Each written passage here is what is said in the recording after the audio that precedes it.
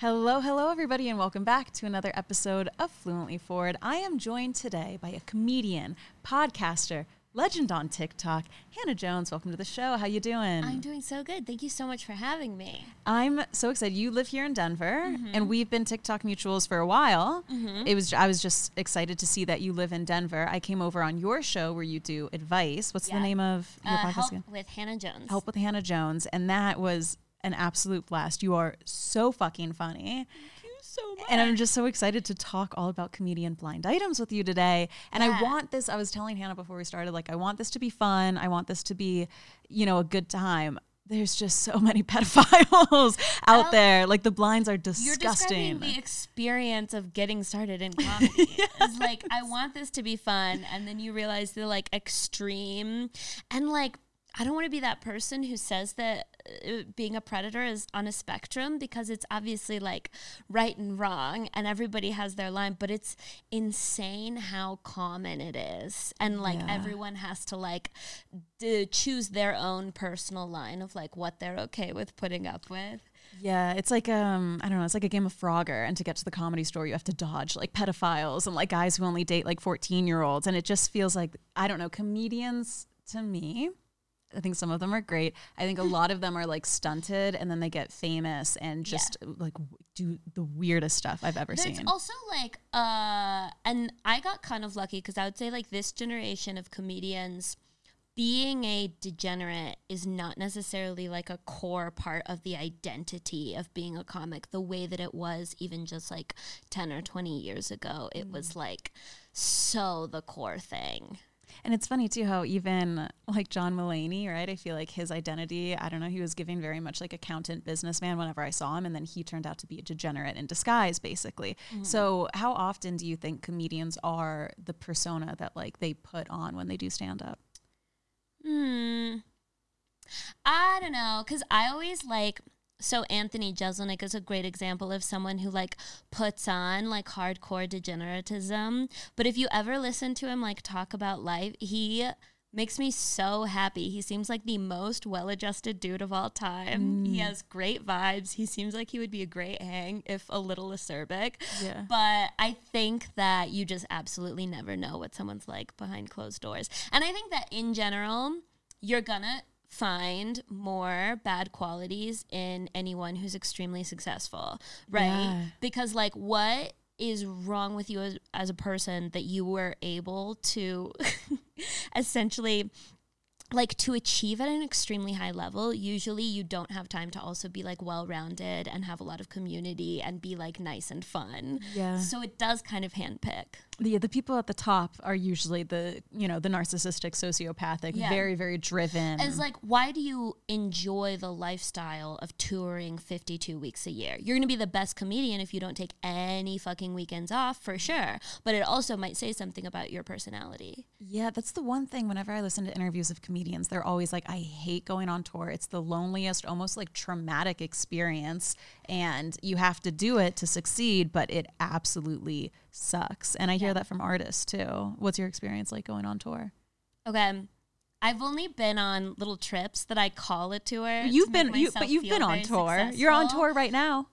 But specifically when I'm like going on a trip, I mean, the great thing about comedy when you're at my level is that you're often doing shows with other people and other people that you specifically know. When you get to be more successful than me and you're doing like clubs and stuff, you don't necessarily get to pick who you're performing with every night, and they're not going to be your friends or your vibe. But for me, I only do like indie venues, and so it'll either be like a show with 6 people or it'll be my own show where I picked my friends in that city to open. Yeah. So it's not as lonely, but I think if I was just touring around with like a random handful every night, I would get so exhausted. Yeah, I imagine. It's something I would just like, I don't know, never want to do. I would have to like wipe my tears with all the money I'd be making. Yep, yeah, so I guess it's not all bad. With my free 9-to-5 days. Now, who are some of your favorite comedians out there? Like anyone from SNL, any stand-ups, any people in movies that you're just like, these people are the number one to me? My all-time favorite is Maria Bamford. Okay. My favorite comedian that a lot of people, that isn't a household name, shall we say, is Beth Stelling. and Nicole Byer. Okay, now name someone I would know who's like a who's like you don't a know Maria Bamford? No. That's totally fine. That's totally allowed. Okay. I'm talking like a Seinfeld. Household name. I love Taylor Tomlinson. Whitney Cummings. Okay, I know Whitney Cummings. Yeah, there we go. I know Whitney Cummings, so there we go. She's in here, I think, for a couple different blinds. For the most part. Now, what kind of gossip in the comedy world have you heard of that would be considered like a comedy open secret? Like, I remember when the news came out that Louis C.K. was jerking off, you know, into plants on women, in front of women, and allegedly, by the way, I've heard from people he's still doing the same shit post-cancellation.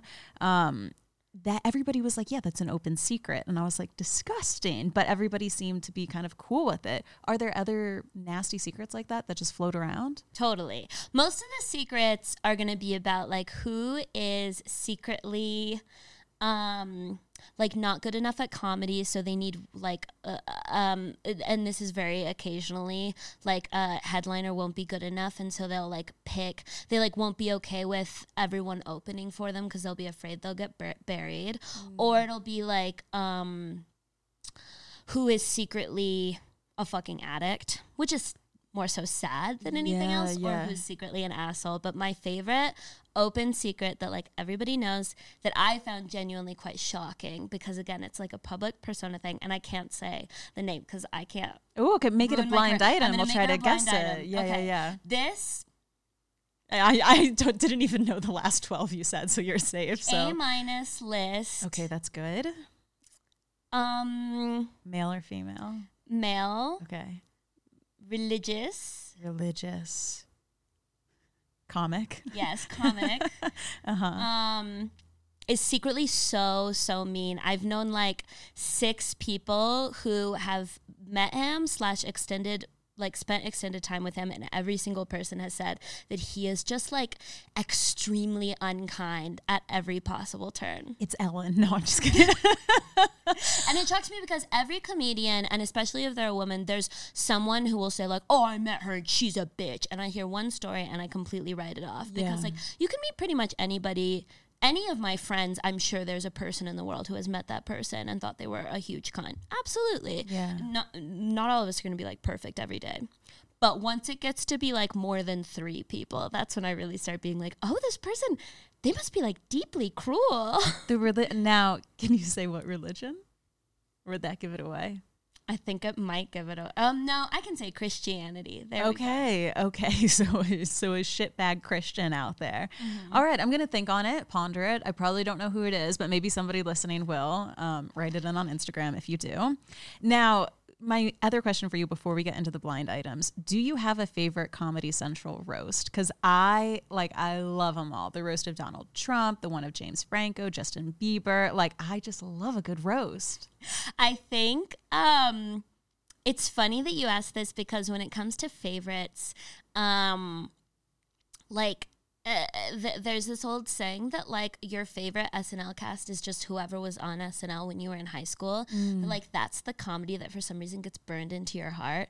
And so the only Comedy Central roast that immediately comes to mind as being a favorite is the roast of Justin Bieber. Yes. I feel like that's the one that I was exposed to when I was like ready to understand what a roast is. But I specifically remember that's the first time that I saw Natasha Leggero do like anything. Yes. And her joke about Kevin Hart going up on his way is like one of my favorite roast jokes of all time, because I just like jokes that are shorter than you expect. I also love, and I'm positive Justin Bieber did not write his own script, but at the end when he goes like, what do you get when you give a teenager, $1 billion, like a bunch of has-beens calling you a lesbian for 3 hours? And I was like, oh God. And he delivered it with like he was in that blue suit. That was when he looked really good. Honestly, I'll say that like, they usually, so like they'll put together a team of like 5 established comedy writers that will like meet with Justin Bieber that depends like on what the project is, but like a lot of times, like if Justin Bieber like wanted to be on a Comedy Central roast, it might be because he also like came into that meeting with ideas, and you would be surprised, like he probably had a ton of creative input. I don't know if that joke was his, but there's a chance. Yeah, he's like, do something about me being a lesbian, like let's weave it in there. If not, it was just an underpaid writer making basically minimum wage, which yeah, sucks. I know, but God, was it so good. I'm gonna look in to see if they get credited, because at the very least, like there should be something in there. Today's episode of Fluently Forward is brought to you by Next Evo. I know that this week we are talking about comedians, but do you want to know what's not a laughing matter? Stress, okay, and feeling anxious and trouble sleeping. And that is where Next Evo CBD comes into play. So Next Evo Naturals, my favorite product of theirs is the CBD gummy. These are ones that I like to keep on my work desk and just kind of pop one whenever I feel a little bit stressed, or at nighttime if I'm having trouble sleeping, I've got some of those thoughts racing and I really just want to chill out and go to bed. So if you can't find relief through stand-up comedy or giggling over your favorite comedian, go and check out Next Evo Naturals. Not only do they have CBD gummies, they also have sleep support complex pills that you can take, and those have CBD and ashwagandha, which I've also been taking lately and love. So you can upgrade to better natural solutions from Next Evo Naturals. Go to nextevo.com and use the promo code FLUENTLY to get 25% off. That is 25% off at nextevo.com with the promo code FLUENTLY. Well, before we get into all of the blind items, I want to start with one kind of long blind here that really fascinated me. It was about Jay Cutler and Andrew Schultz or whatever, basically these like bro-y comedy podcasts that are out there. I always notice that there are a ton of OnlyFans and sex workers on this podcast. And I was always like, what is like the overlap between OnlyFans and like male podcasts where I'm always seeing them go on? So this blind item is called The Hustle. It says, lots of people are involved in the same type of behavior, but most of them you would never be able to guess. So I'm going to limit it to a few that you probably can get. One is an A-list athlete podcaster. One is an A- list comic podcaster. And the third also falls into the same category. All of the people who participate in this have a ton of underage fans. They have legal fans too, and they target them, but they're really targeting the underage ones. In exchange for sex and a cut of the earnings, the male hosts will bring on women who are porn stars or OnlyFans stars and have them come on and basically talk about sex for an hour while dressed in very little. Every few minutes, the OnlyFans site will be mentioned, and it is astonishing the number of subscriptions sold while this is going on. Most of these are kids with their parents' credit cards or using a Venmo card to make their way around the age requirement. Then the model will tease something that she's about to post, usually a video. She'll charge $50 for it. Then that happens at the end of the hour. Most of the time, in an hour appearance, there can be mid-six figures made. The host takes 20%, and of course the sex, and the model can talk about how she makes hundreds of thousands of dollars a month doing OnlyFans and get other women to join her. Have you heard about this? Okay, I feel like I understood that was the grift behind. I'll like occasionally see TikToks and it'll be like the beginning of a stitch, right? Because I'm not seeing the actual videos, but it'll be a podcast clip and there will be like a line of 4 OnlyFans girls. I know, I've seen the stitches. 2 conservative 4s in Iowa looking dudes are just like asking them, what's your body count? Yeah, very pointed questions, and they always go super, super mega viral because, I mean, like, just putting beautiful people in your video makes it perform better. And obviously, like, the men aren't, they're no Matt Rife, you know? They're not getting the views on their own. So I understood the grift. I never understood that perhaps they were trading sex for it. Yeah, or getting a cut of, like, whatever profits they make on OnlyFans that day. Because I was always just thinking, I don't know, like, Adam22, I know he's not really, like, a comedian, but, like, he's always having those types of girls on. I see all of those TikTok videos, and I was wondering, like, why are all the OnlyFans girls going on? Like, to me, it makes sense that comedians have podcasts because they're talking all the time. That, like, script writers would have podcasts.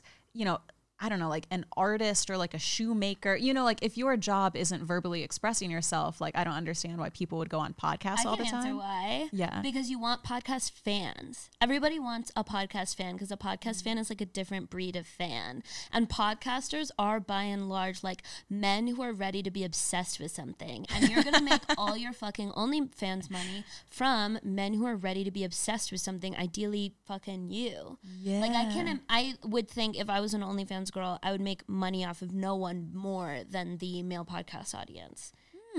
I guess that's how you have to think about it. See, I'm coming at it where like basically 98% of people who listen to this podcast are women for the most part. But I guess if I had to capture a male audience, I would go on like a bro-y podcast 100%. Yeah, well, and think about the fact that like they, like men, a lot of times, I'm generalizing men to be like the kind of like shitty objectifying ones. If they're like desperate for pussy, they are still gonna go out on a date with a girl because it is still more fun to like have sex with a girl that you've like talked to for an hour, even if they're not the type of guy who's gonna listen to anything that she says. Like I think it really builds into the fantasy that you've like heard her speak for an hour. You can picture her voice. I'm not gonna lie. I listened to what's that girl who's obsessed with anal? Stella Barry. I listened to her on Sophia Franklin's podcast. I bought her OnlyFans for a month. It wasn't good, and then I unsubscribed. But yeah, I don't know why I'm acting surprised when I've done the same damn thing myself. I could never give her a dime, but I love her vibe.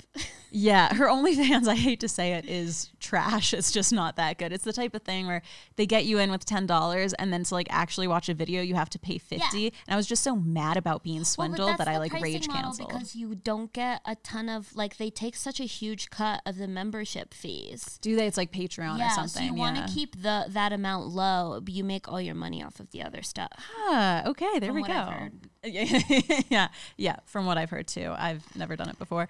Okay, Matt Rife. We're going to talk about him. He is the pillowy lips comedian that everybody is talking about now, and he's gone viral on TikTok. I'm sure you've seen his stitch where he's like working out or something, and then he's saying, oh, like it's hard to be so attractive because like when you come on stage, like nobody wants to like laugh at somebody when they're checking out your arms. Unattractive, who is attractive. Yes, and then everybody started like obviously dogging on him. Have you ever seen women? If an attractive man is in the room, we just start laughing. We're literally like, oh my God. I was at Starbucks today, and the man who handed me my drink was attractive, and I just stumbled over my words and was like laughing as I was like, thank you.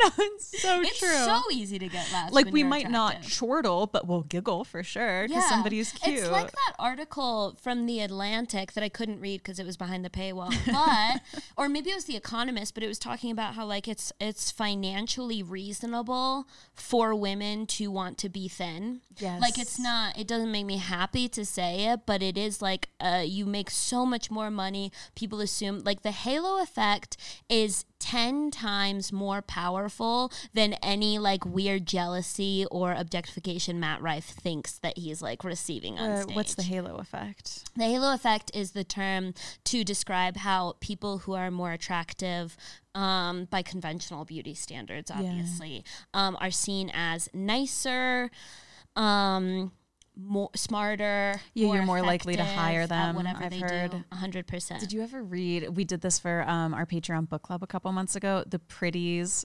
series. Yeah. Yes. Okay. So like, I loved those books. Anyone who hasn't read it, it's like this YA sci-fi book. It's so good. Where basically in the future they live in this world where once you turn 16, the government gives you plastic surgery to make you like perfectly symmetrical. And they did that because like they ran all of these studies and they found to make things more equitable, everyone had to be like hot. And what's better, they make you dumb too. Yeah. They make you a dumb and then they give you a fuck ton of cocaine and you just go around and fuck for 4 years. And they make your pussy tight and wet. Yeah. That's in the X-rated literally, book. I was like, what's the problem? Dystopia? Absolutely not. This is why a utopia. Yeah. Honestly, that's the thing. Like people either read, and we discussed this in the book club, half the people were like, that's heinous. And then the other half were like, give me the pill. Like literally. I would absolutely go for it. I've seen the alternative. It's it's not that great out there. Yeah. So Matt Rife, he looks like one of the people that basically got surgery to look symmetrical and flawless. His blind items are interesting. Before we get into them, how do you feel about him as a comedian? Do you think, is he well respected? He seems to be going on the up and up. Okay, so I've heard so many comics talk shit about him. Like, they hate this dude. Are they just jealous of his arms? Well, they're obsessed with talking about how he's only successful because he's attractive, which I don't think is true, because I've never heard anyone knock his resume. Like, if guys can't fucking hold up the time and can't put on a good show, comedians will say, like, that guy doesn't have the time. Yeah.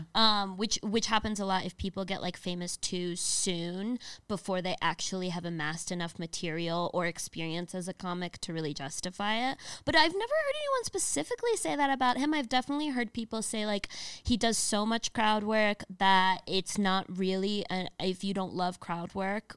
I've heard that it's not always the most amazing show. Nowadays, like they have to do more crowd work because then they clip it, put it on TikTok. That's what gets them noticed. They can't really clip their jokes because then it would ruin their set. Is that true? For a guy like Matt Rife, who is in a cycle where he is building material to sell for a lot of money for another special, absolutely, he's not going to be posting any of that material. Crowd work is all he can post. Crowd work or podcast clips, which is why you see most comedians doing a lot of crowd work and a lot of podcasts. Yeah, they're on OnlyFans. Yeah. They're trying to promote it. But, I mean, that's changing a lot. There's definitely, like, I've also talked to comedians who are in the special cycle and maybe not as many people are paying attention to them. And they're like, yeah, I post the best joke I have. Yeah. And then if Netflix buys the special, I take the fucking joke down. Yeah. No Netflix exec is keeping track of my material and what's been seen and what hasn't been seen. And I think by and large, audiences have changed a lot where, like, if you tell a joke that they've heard, sometimes they like it and sometimes they want to hear your best jokes.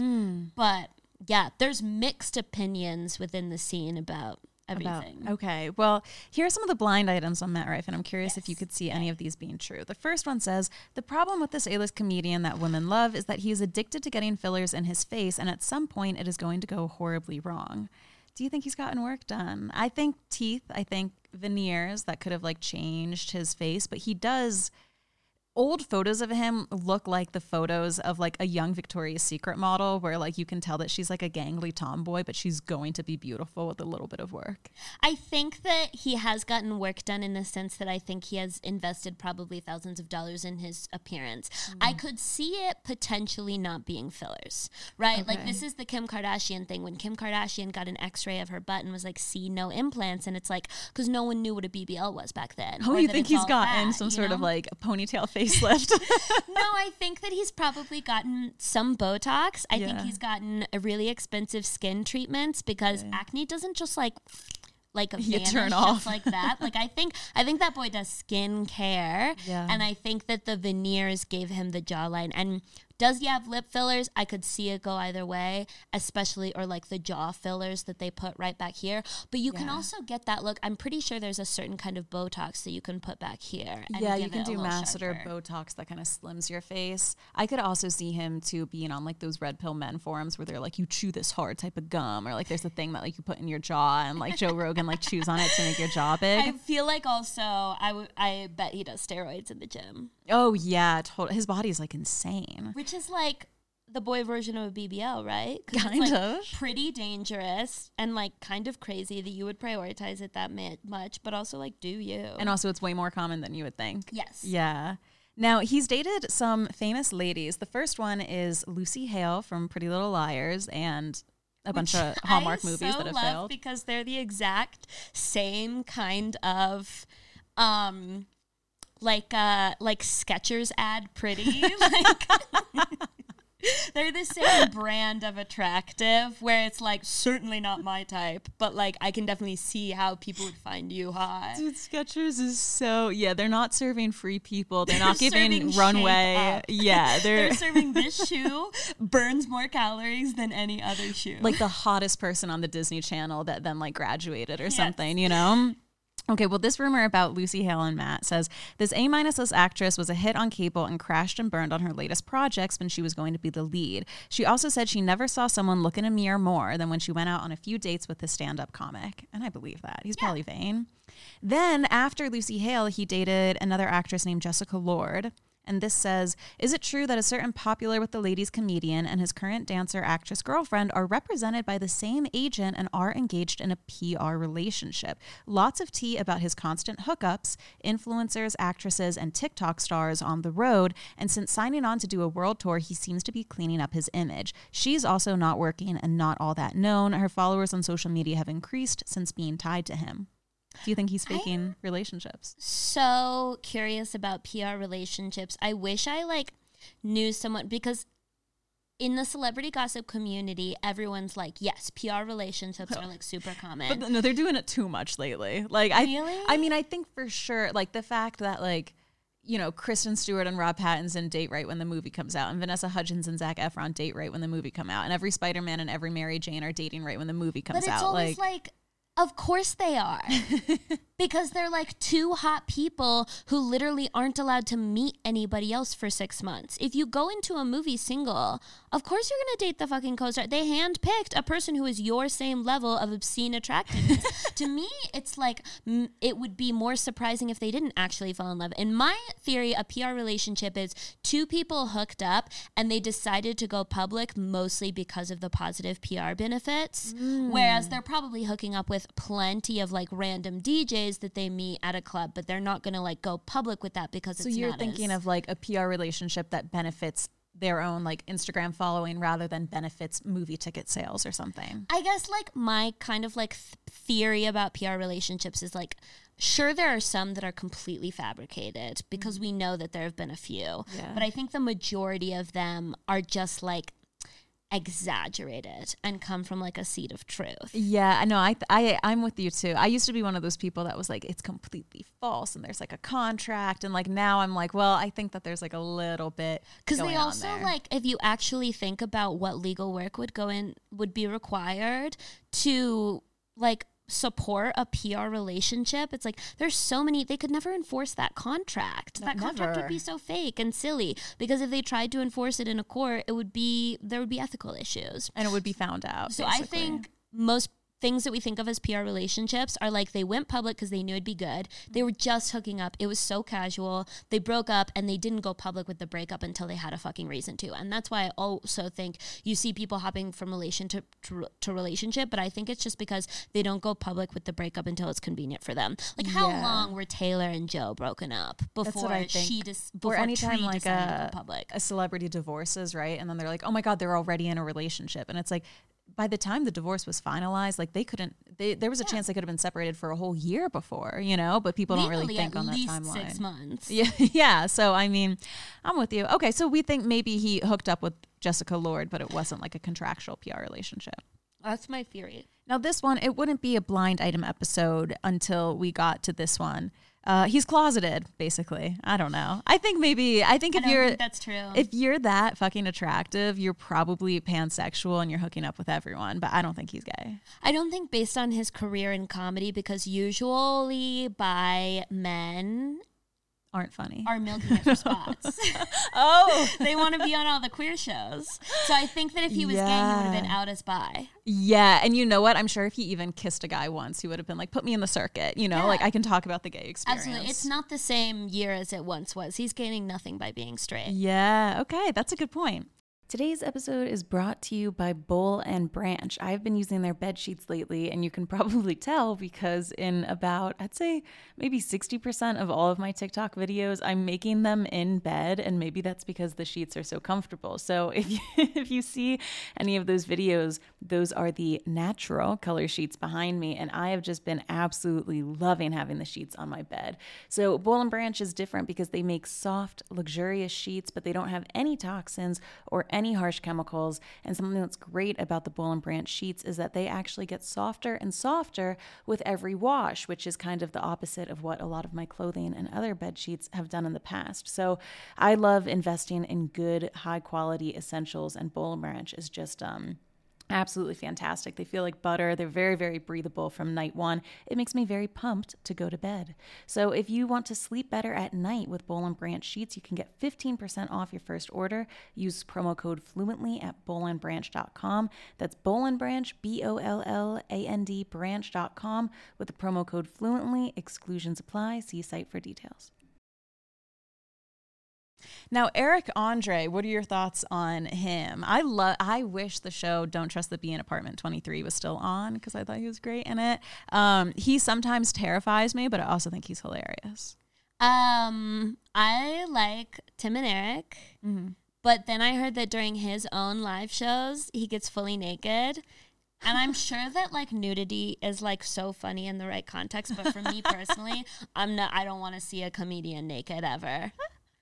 Ever. I was like out of college, I was planning my sister's bachelorette party, and it was the first bachelorette party I'd ever done, and I got a stripper off of Craigslist to come, and it was great. He was like a firefighter. We planned this whole thing. We're the drunkest girl at the party. We acted like she started a fire in the kitchen, and when we were freaking out, my sister was like, "What?" And then we had him come in through the back door and say, like, "Anyone need a hose?" Wait, that's so good. It was fun. I think the best surprises come when there's an element of like, "Oh fuck," before, and then you get surprised, so it's even better. I love the contrast between that and like if a dude hires a stripper for a bachelor party, it's probably just like all the dudes are sitting around passing a bong, and she's like, "Did someone order a nurse?" And they're like, "No." "Oh, that's a stripper. Take your clothes off."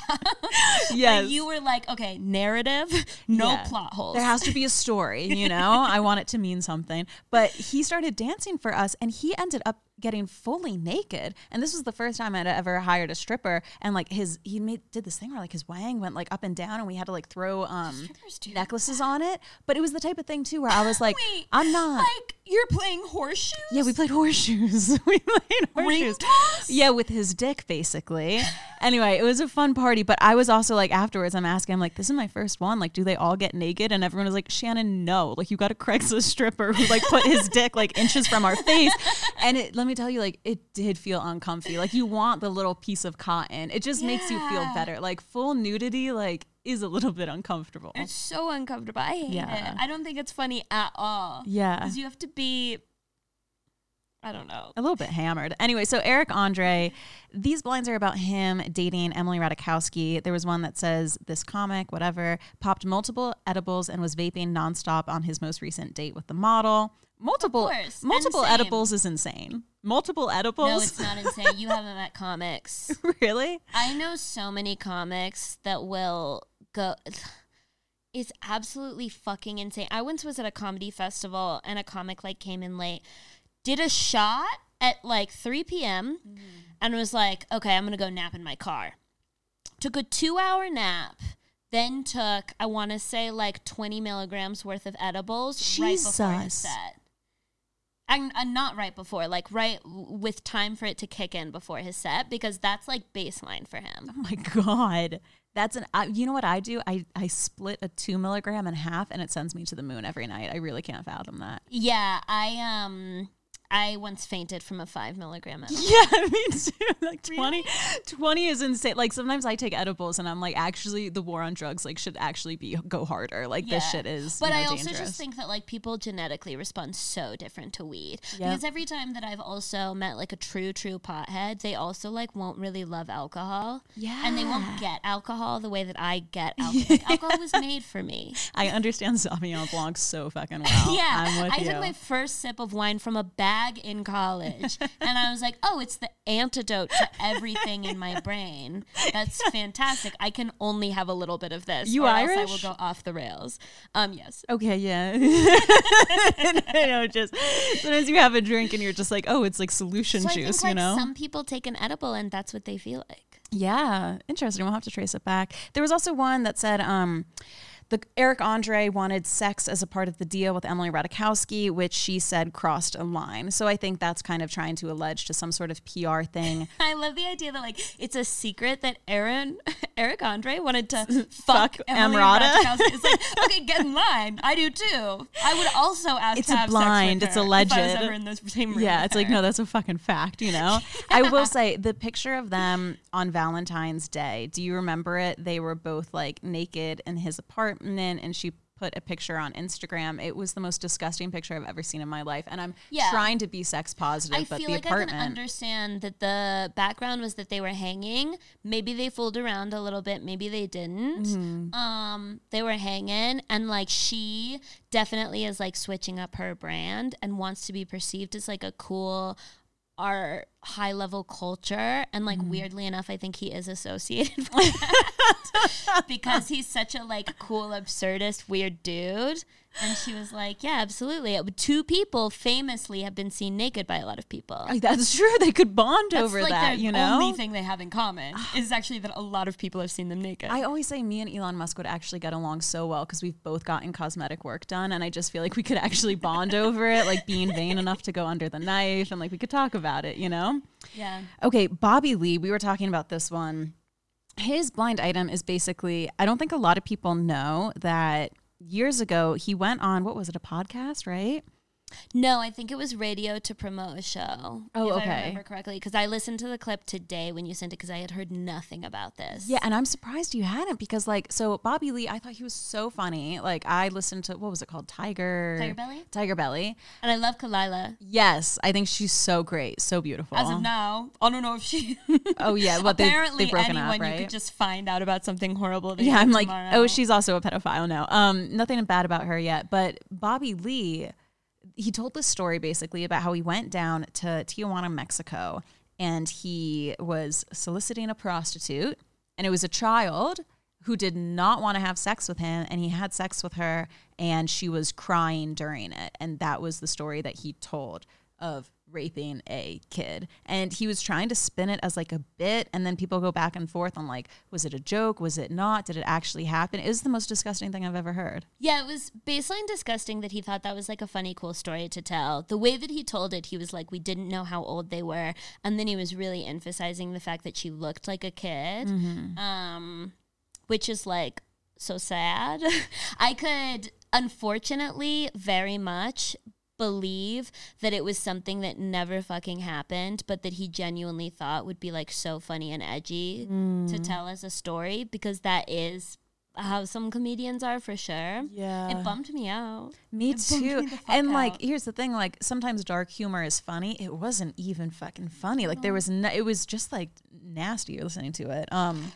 But anyway, he obviously is in the reboot of And Just Like That. So this blind item says, the former late night actor is once again reminding the world that he cannot be canceled. He thinks that because he wasn't canceled the first time he mentioned he raped a little girl in Mexico, that nothing will happen to him now if he mentions it again. I wonder what the cast of the rebooted iconic HBO show think about him being on the show almost every episode. Do they have a comment? Were you surprised to see him on And Just Like That? No, I'll be honest. I didn't see him on and Okay, on you weren't and Just watching. Like That. Yeah. But also straight up, he can't be canceled, because the only reason that HBO would do anything is if they believed this specific story was going to significantly affect viewership of that specific show. And there's no way that it would, because that show's viewership is by and large old as fuck and has never heard of Bobby Lee and aren't going to see any headlines about Bobby Lee. I'm not sure that they have like name recognition for him in that show, right? Because they're Sex and the City fans. Yeah. They're like older women. And Bobby Lee's fan base is not going to stop buying tickets to his shows because of this story. So like, who would he be canceled by? And that's how it is for most comics. I mean, like in general, most people cannot be canceled because there are 15,000 million individual gatekeepers who get to make up their own opinion about anything bad that you do. Like the theory of cancellation is a fiction that was invented by people who were experiencing a PR nightmare. Yeah. And they created this counter narrative that cancellation was ruining people's lives commonly. And that's just like not ever happened. Show me one example of a powerful person who got successfully, straight up, hugely canceled, as in don't have a career anymore at all, like are homeless or whatever. Like the only people are the ones who went in jail in the criminal system. Yeah. Everyone else is still working. Yeah. Maybe they're not as famous as they were before, but as long as they don't have crazy IRS debt, they'll be literally fine. Yeah. And I mean, But that's like half the people on this list The too, people right? who usually do suffer like a true cancellation are people who work in normal jobs and have like the book So You've Been Publicly Shamed by John Ronson. It's a great fantastic. book. Yeah. And I remember what he talked about was that like the only real examples of public shaming that had like insane effects on people's lives tended to be the regular everyday Joe who had a tweet be taken wildly out of context and lost their fucking job in a sensitive industry. But Yeah. like, no, he can't be canceled in the sense that like no comic with a fan base can be canceled. Yeah. And also too, like it's one of those things where, I mean, you're in comedy and you hadn't heard of the story. So, I mean, it is kind of buried in a good way. Yeah. In the sense where like Louis C.K., like everybody knows about him, right? So these things get blown out of different proportions, basically. Brendan Schaub, what do you think of him? Every single comedian that I've ever heard talked about him just talk nonstop about how much they hate him. Okay, yeah. So it's he like seems generally comedians disliked. in general have like a are all on the same page. Okay, there's 2 lines about him here. One's the A-list comedian / accused joke stealer has a new wave of accusations from multiple women who say he sexually assaulted them. He laughs it off like it's no big deal. That's worse than what I've just heard he's a Yeah, dick. you're like, I just heard he was a dick and not that he was a about the predator. assaulting. And then there was this one about him and Whitney Cummings. It says this female A- list stand-up comic says she spent years getting groped and harassed, and then she started hooking up with the UFC guy. He had words with every single male comic who ever touched or harassed the comic, and she has been left alone ever since. And that was Brendan Schaub? Allegedly. Okay, so he's the hero of one story and the The villain of another. That's a fantastic duality. So who knows? I mean, you know. Today's episode of Fluently Forward is brought to you by Pair, a fantastic new sponsor here on the show. They make these fantastic eyewear pieces that are customizable and can be easily changed. So let's say you've got prescription glasses on, but you want to, boom, slap on some lenses for the sun, or maybe you want to change your look. They have such a wide variety of customizable options on their website. I personally am rocking the tortoise outer shell and then the green lenses from them. I feel like that's kind of like old school 90s. I like it. They also have such a wide variety of different like wide base frames. So if you want to match your sunglasses or your regular glasses to your face shape, do you have a thin head? Do you have a wide head? I personally have both the women's sunglasses and then also the kids ones, okay? Because I have, you know, I've got a little bit of a weird shaped head, but they have everything that you could possibly need on there. So if you want to change some things up this season and get some new frames from Pair Eyewear, you can go to paireyewear.com/fluently and get 15% off of your first pair. That's Pair, P-A-I-R, eyewear.com/fluently. Crystalia. Sick. I just feel like there have been so many. I also find it wild that he was in the show You, playing like a sexual predator, and then it came out that it was like, hey, this guy's like a sexual predator. And also I thought it was so interesting that he was like Justin Bieber's like best friend, and like Justin Bieber's like, you're my #1 comic, like on speed dial. Very fascinating. What have you heard about him other than obviously all of the sexual assault allegations? I actually don't know that I've ever met anyone who's worked with him. Oh, okay. So I haven't heard much, just the sexual assault allegations. I don't know anyone who's like, God, that guy's funny. You know, like he's kind of the like Dane Cook, where it's like, you know, that era of comedy that like maybe was like so extremely successful, and that kind of he reached a level of celebrity that was a bit overexposed.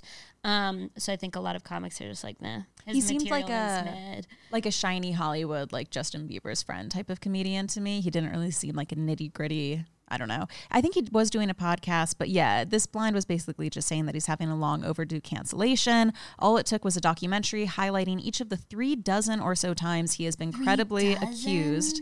Yeah, of underage sexual assault and grooming and other horrible behaviors. Holy fuck. The thing for me is he's fucked more teenagers than I have adults. Yeah. That's crazy. He's fucked 3 times the amount of teenagers as I have adults. Tried to. Which is, you know, still just as bad. I don't know if, you know, this actually happened, but, you know, these were all accusations. What is your take? I just hear so many different stories. Why are they all underage girls? Okay. Because most dudes who get into comedy have a core part of their identity that is like, I am not valuable on the sexual marketplace. I am valuable on the sexual marketplace only in like my talent and my sense of humor. And so they are always going to be looking for whatever like fills that little void and nurtures that little core wound. And we live in a pedophilic culture. And I think that a lot of dudes who don't even think of themselves as pedophiles just know that like young looking bitches are like valuable. Yeah. Because you'll hear dudes talking about, and I don't believe that every dude is a pedophile. I think there are a lot more true pedophiles out there than we realize. Take, I don't think every guy's a pedophile. But I think a lot of guys are like socialized and molded into liking younger women, because you'll hear them talk about like, well, of course he's fucking teenagers if he doesn't know she's a teen, because teenagers are just hotter. And it's like, I don't actually even think that necessarily makes you a pedophile. I just think that you should recognize how much you've been socialized into thinking in a pedophilic way. That you just inherently do believe that teenagers are hotter. But by our modern beauty standards, they are hotter. I guess so. I've just always been so baffled because I just think if I was a male celebrity or someone famous, number one, I'd freeze my sperm and get a vasectomy because, you know, all these guys are like, oh, I was accidentally knocking people up. Number two, I would always check for like a passport or a license, and I would just bang 22 to 28-year-olds. They don't want to see the passport because they're afraid that then I'll be like, oh, I guess I can't fuck you now. You're not old enough. It's just wild to me. Like, I just think there's so many hot people in their 20s. Like, how is that not enough for people? So I think that there must be some sort of power, psychological, like... Yeah, absolutely. The psychological power. There are a million things about it that unfortunately have been bred into them from a very young age. That like, this is a hot dynamic. This is a sexy dynamic. And instead of looking inward, they have been surrounded in this lifestyle that keeps you, like, the only way to really keep yourself on the hamster wheel is to have a certain, like, delusional sense of self and have a certain level of narcissism, because, like, self-actualization is not really compatible with the entertainment industry. Yeah. There is a limit to how much you can grow a lot of times. It will always come into conflict trying to, like, have good morals and stuff because it's an industry. It's capitalism. Okay, now I'm getting too fringy. Sorry. The word capitalism came. Well, let's talk real quick about Jeff Ross, because this was something that I hadn't heard of. Jeff Ross is the guy who basically does every Comedy Central roast, and people are like, oh, look, like one of the ogres from Lord of the Rings showed up or something, and then there's Jeff Ross going like, oh, you know. Anyway, so like that's how I know of him. Have you heard about him and Jessica Radke? No. Who's Jessica Radke? She was a young woman that he dated back in the day. So this story came out on The Cut, and I cannot believe I had never heard of it. So in September 2009, this woman named Jessica, she made a public Facebook page called I Was 15, He Was 33. And she basically wanted to lay out evidence of her sexual relationship with Jeff Ross. She was posting pictures. This isn't funny, but like one of the pictures, right, was like him kind of groping her, and she says, please note where his hand is on my 15-year-old body. And then the other photo is of them, and he's wearing a fedora, and it says, please note the hat in the photo that Jeff is wearing. And at first I was like, yeah, a fedora is a crime. Yeah, but then in the next photo, she's wearing his hat. So I think that's why she referenced it. At first I was like, lock him up. I just love the idea that she's cunty too. She's like, I'm gonna release all this info, and I'm gonna be petty about it. And I'm also gonna drag him to hell on the runway. Yeah. But anyway, she basically does this video too, detailing her, you know, underage relationship with Jeff Ross. And the video kind of went unnoticed until allegations about Chris D'Elia came up. So then other comedians found her video and surfaced it, and it got like millions and millions of views. So basically this is her story. And by the way, other people have spoken out about this. Amy Schumer said, Jeff is someone I consider a good friend and I love him, but to be honest, he has always had alarmingly young looking girlfriends. Never one I have known to be underage, but alarmingly young looking just the same. And then another comedian who asked to remain anonymous said, Jeff Ross was always with a young girl. That was his girlfriend type. Were his girlfriends 18 and over that I saw him with? Probably, but he was still considerably older. He has that reputation. Jeff Ross has responded to these statements saying on Twitter, let me be clear. These disgusting allegations asserted against me are absolutely not true. I have never engaged in any sexual relationship with a minor. But in this article with Vulture, there were 7 different sources that confirmed that they were aware of his relationship with a 15-year-old when he was 33. And one of those sources was her fucking father, which is weird. The father like signed off on the relationship. So I've heard of that before. That has happened to my friends. Really? In high school. Yeah. I had a friend who was like, I want to say 15, and she was dating a 24-year-old, and he met her parents, and her parents were chill with it. I think like they have learned a lot since then. I don't know how that family operates, but like, I've heard that happening. Ugh. A lot. It also happened in the Jerry Seinfeld-Shoshana relationship, which is included in here. So basically she describes the first time she saw him, it was outside the Boston Comedy Club. She was 15, he was 33. She says that she was standing with some guys outside. He walks up. She made a comment because he winked at her. She made a comment to her friend being like, oh, wow, like, look at him, like Jeff Ross. And the friend goes, oh, you think he's cute? She's like, no, but he's very rich. Yeah, he winked at me. She goes, he's really funny. He's one of the good ones. I'll give you his number. So then she's walking upstairs to her home like the next night, and he called her cell phone, Jeff Ross did. He says, can you meet me outside of my apartment? And then he said, is it okay if I ask your dad if it's okay that you come to the city tonight? It'll be really cool. Maybe we could go to the Comedy Cellar, or we could go somewhere and have coffee. And then Jessica said, yeah, I'd love that. And he goes, do you want me to be your boyfriend? So already he's on the phone with a 15-year-old girl, like asking her out, whatever. According to Jessica, she went to go meet him outside of his apartment, and he said that he had forgotten his credit card. So they never even went out to get like coffee or go to the Comedy Cellar. Instead, they went up to his place. She thought they were getting his wallet. She says, in the elevator, I attacked him. I started trying to kiss him, and he goes, whoa, whoa, whoa, there's cameras. Not like you're 15, get off of me, but there's cameras. So anyway, that first night they enter his apartment, allegedly. She described it as filthy with South Park stuff and the Man Show shit all over the place. Have you heard of Jimmy Kimmel's The Man Show? No. It was like this show he did back in the day that was like very sexist, basically just being like, we're men, we like boobs. And he was like, we're making fun of guys who do stuff like that. But then they would do like all of this like nasty shit to women and be like, it's parody, you know? And it's like, not really, but whatever. So Jessica then alleges that they instantly started making out. She then performed oral sex on Ross, and they had unprotected sex, after which he told her she had to leave. She says, I'd felt like I'd won. I felt very, okay, cool. Like if I never saw him again, cool. She recalls, he just kept saying, I can't believe you're only 15. I can't believe it. And then he gave her a hat as a parting gift on the way out. So then the fedora. the horrible haunted fedora. So then they kind of start this relationship where he would call cars for her to like come over, have sex, and then he would send her home. Then later on, he lets her spend the night. The father confirms the location of his apartment, saying that he had been there once or twice while his daughter was there. Jessica remembers Ross buying her Betsy Johnson dresses and lingerie, always in white, and taking explicit Polaroids of her. She says he would have a preference that I shave my vagina completely off. He was very mad whenever I wore red lipstick or really dark makeup. He didn't like it if I looked too grown up or too hoary. He liked that I was innocent, and she said they had a lot of unprotected sex during their relationship.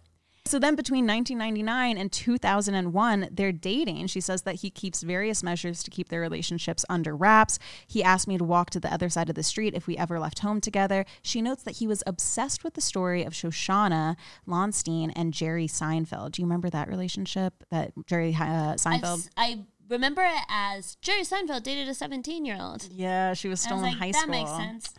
Anyway, that's very 90s of him. So that was like another comedian relationship. Jerry was 38 and Shoshana was 17 when they met. And apparently Jeff Ross was obsessed with the book Lolita. So the relationship finally ends. You know, they're traveling together, all of this stuff.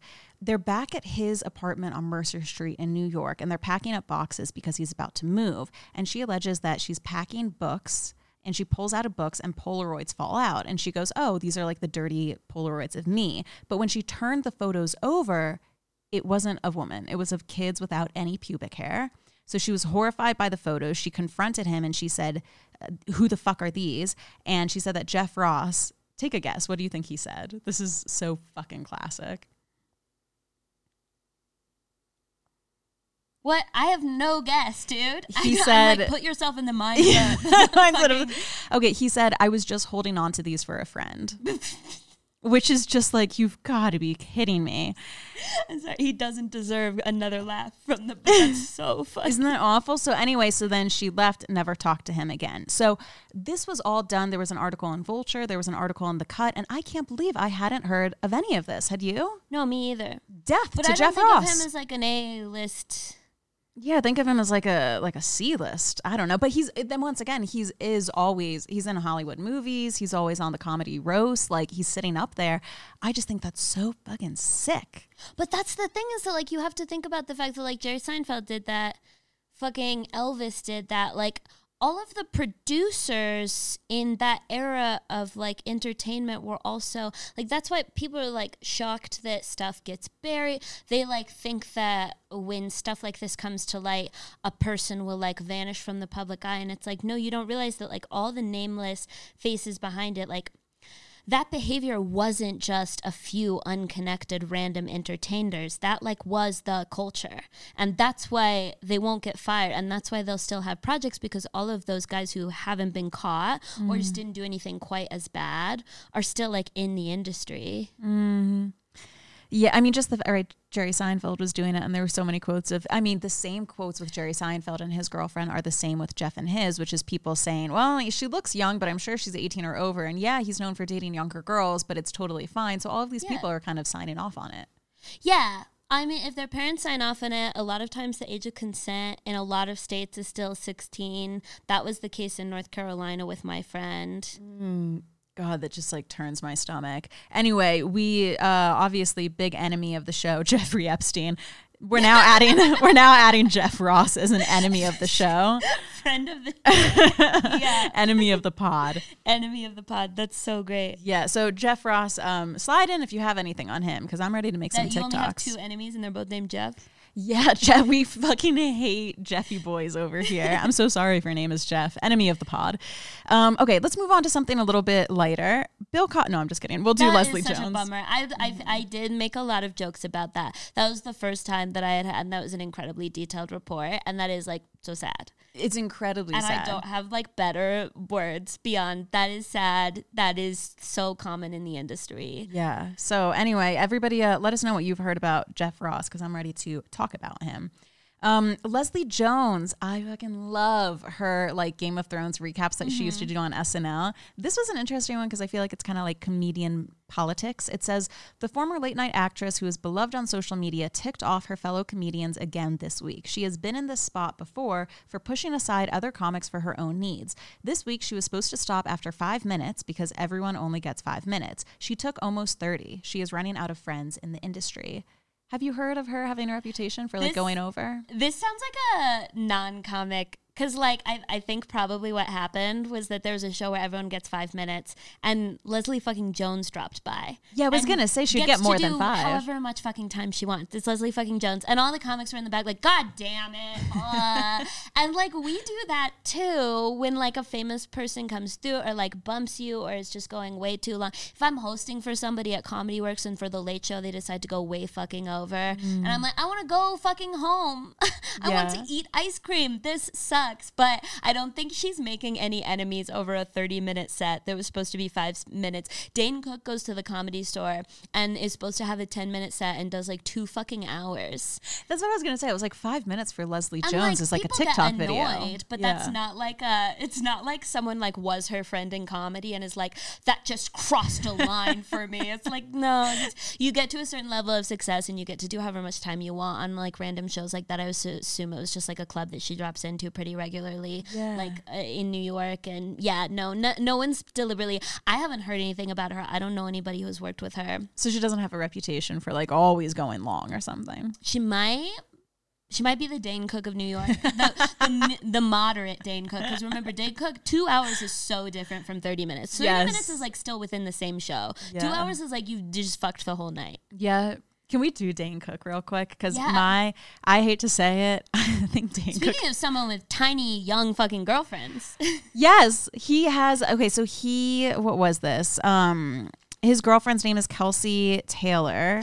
They are now engaged. I don't know if they've gotten married yet, but I know for sure that they were engaged. He basically says that he met his girlfriend the day after she turned 18, which is giving Jeff Ross's I was holding on to the Polaroids for a friend. Like, come on.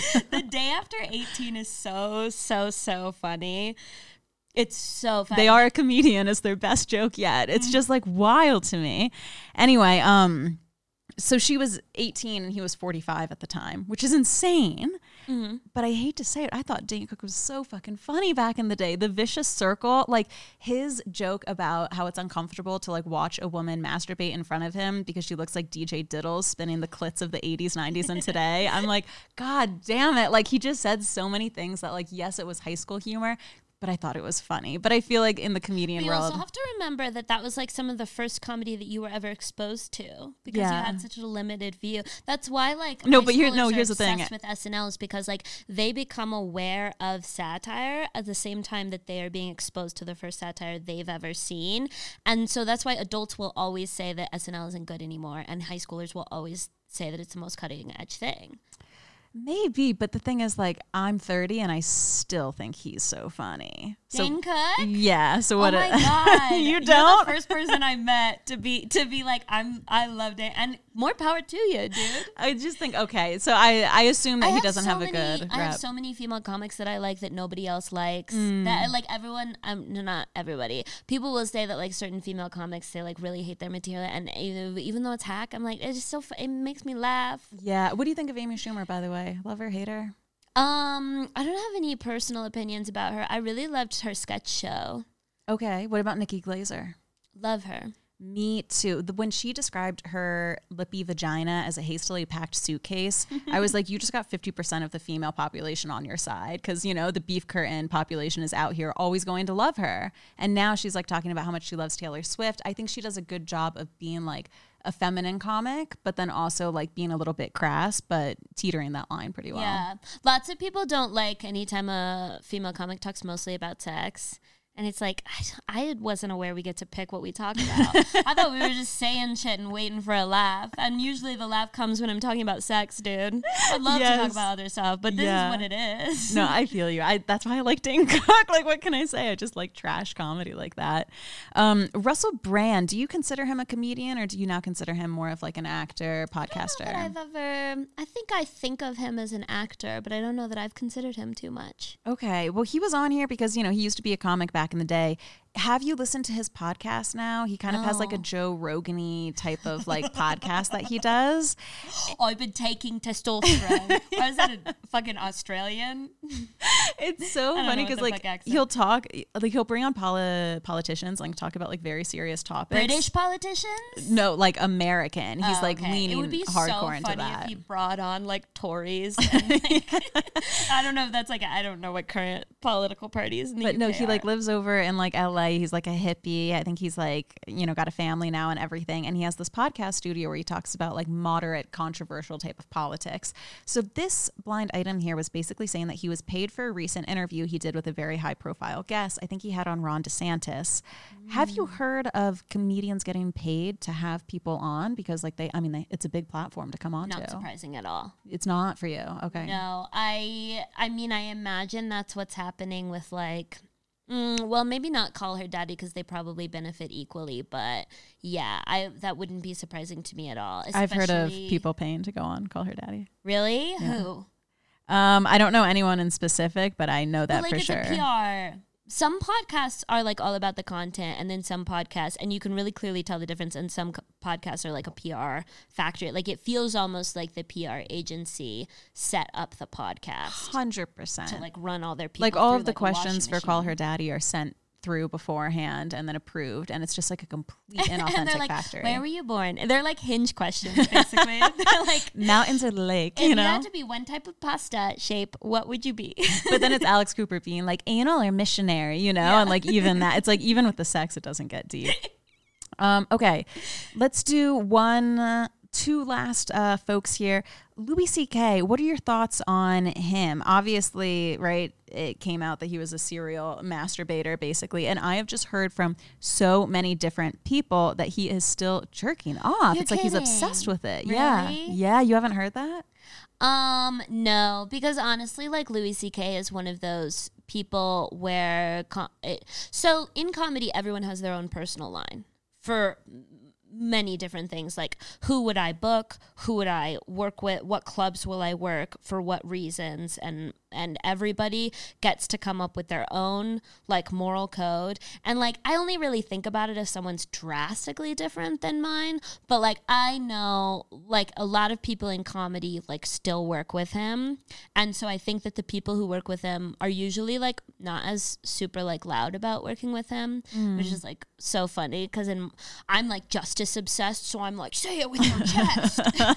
You know, I'll respect you more if you're like fucking Tyrion Lannister, you know? Just like be who you are. You mean Tywin? No, Tyrion. Oh, okay. Like I love Tyrion Lannister because he's just like extremely consistent ethics. Okay, Tyrion. God, I fucking hated him at the end. I'm like still mad about Game of Thrones. Okay, but I've like, only set seen me the off. show, not the books. So Okay. No, But yeah. I know a lot of people work with him, but I think that those people like wouldn't talk about working with him to someone like me, probably, because they would probably know that that would bum me out. Okay, so you haven't heard the rumor that he's still jerking off in front of people? No, I haven't. Well, this was an interesting blind item. It says, But I don't think he could. I guess. Have you ever seen the movie Double Jeopardy? no. Okay, so there's this woman and her husband frames her for killing him. And she goes to jail because she's like toxic, it's very Gone Girl. He frames her for killing him and she goes to jail and she serves her sentence and gets out of jail. And it turns out that he just ditched his identity and is like living a great life somewhere else. So then the rest of the movie is she goes and fucking murders him. Because even if the cops get there and see that she murders him, you can't legally Send her back. You can't be guilty of the same crime twice. Okay. So she's already served her sentence for murdering him. So she can just like murder him and there will be no consequences even if they find out. And that's why he's jerking off? If I was Louis C.K., of course I'd keep jerking off in front of people. What are they going to do? Say that I jerked off in front of people? Everyone's going to be like, no, you're talking about an old article. It would be weirder if he didn't. Yeah, if instead he started like fingering his butthole, then people would be like, wait, that's new, we don't like it. He's made it pretty clear that he has no real intention of like going through this like insane like I'm sorry growth thing. Like he's just like doubled down. So like this is doubling down for him. Yeah, now he jerks off with both hands. And he holds his balls with the other. No potted plants in sight. Well, this was a blind item. It says, why is it shocking that this pay cable channel Showtime is not showing the documentary about the A-list comic Louis C.K. and all of the awful things he has done to women? So I don't know if you heard about that, but there was a documentary about him that then Showtime dropped. This was a while back. And it says the parent company, Paramount, has employed the best friend, Brian Robbins, of the disgraced children's show producer Dan Schneider for a very long time. So Dan Schneider was the guy who basically ran all of Nickelodeon back in the day. Yeah, I've heard so many Foot stories fetish about him. man.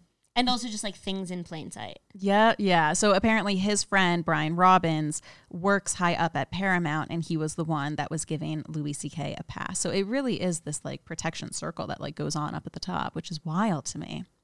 Now, very last one for you.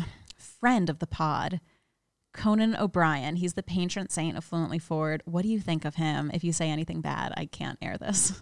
I think he's adorable. Isn't he? He was one of the comics that I was exposed to when I was in high school. So, and it was like the first time seeing like political satire. And I was like, oh my God, that's so fucking cool. And then I heard the story about how during the first writer's strike, didn't he like pay all of his writers? Yes, out of his own pocket. And then they made him go back on the show because I think he had to employ his like production staff, but not the writers. So he just did all of these gags where he would like spin his wedding ring and do like random shit basically to prove that a show isn't good without writers. Yeah, that's so fucking cool with him. I mean, like, what is the point of getting incredibly successful if you can't also like create a legacy of like what you stand for and stuff like that? I think he's great. Would you hit? Yeah, I remember one of my favorite movies of all time is the rom-com. I think this is peak rom-com. Some people would call it Crazy Happy. Stupid Love. Favorite rom-com of all time, easy peasy. It's that genre done as well as it could ever be done. Yeah. And in it they have the conversation where they're talking about fucking Conan Ginger Junk O'Brien. I just think he's so hot. And that scene of Emma Stone and Ryan Reynolds, every time they're in a movie in a different decade, they just, oh God, the chemistry is off the charts. I wouldn't say that I like find Conan genuinely attractive, but I have a kind of personality where I could like get it up for anybody who's like truly good at what they do.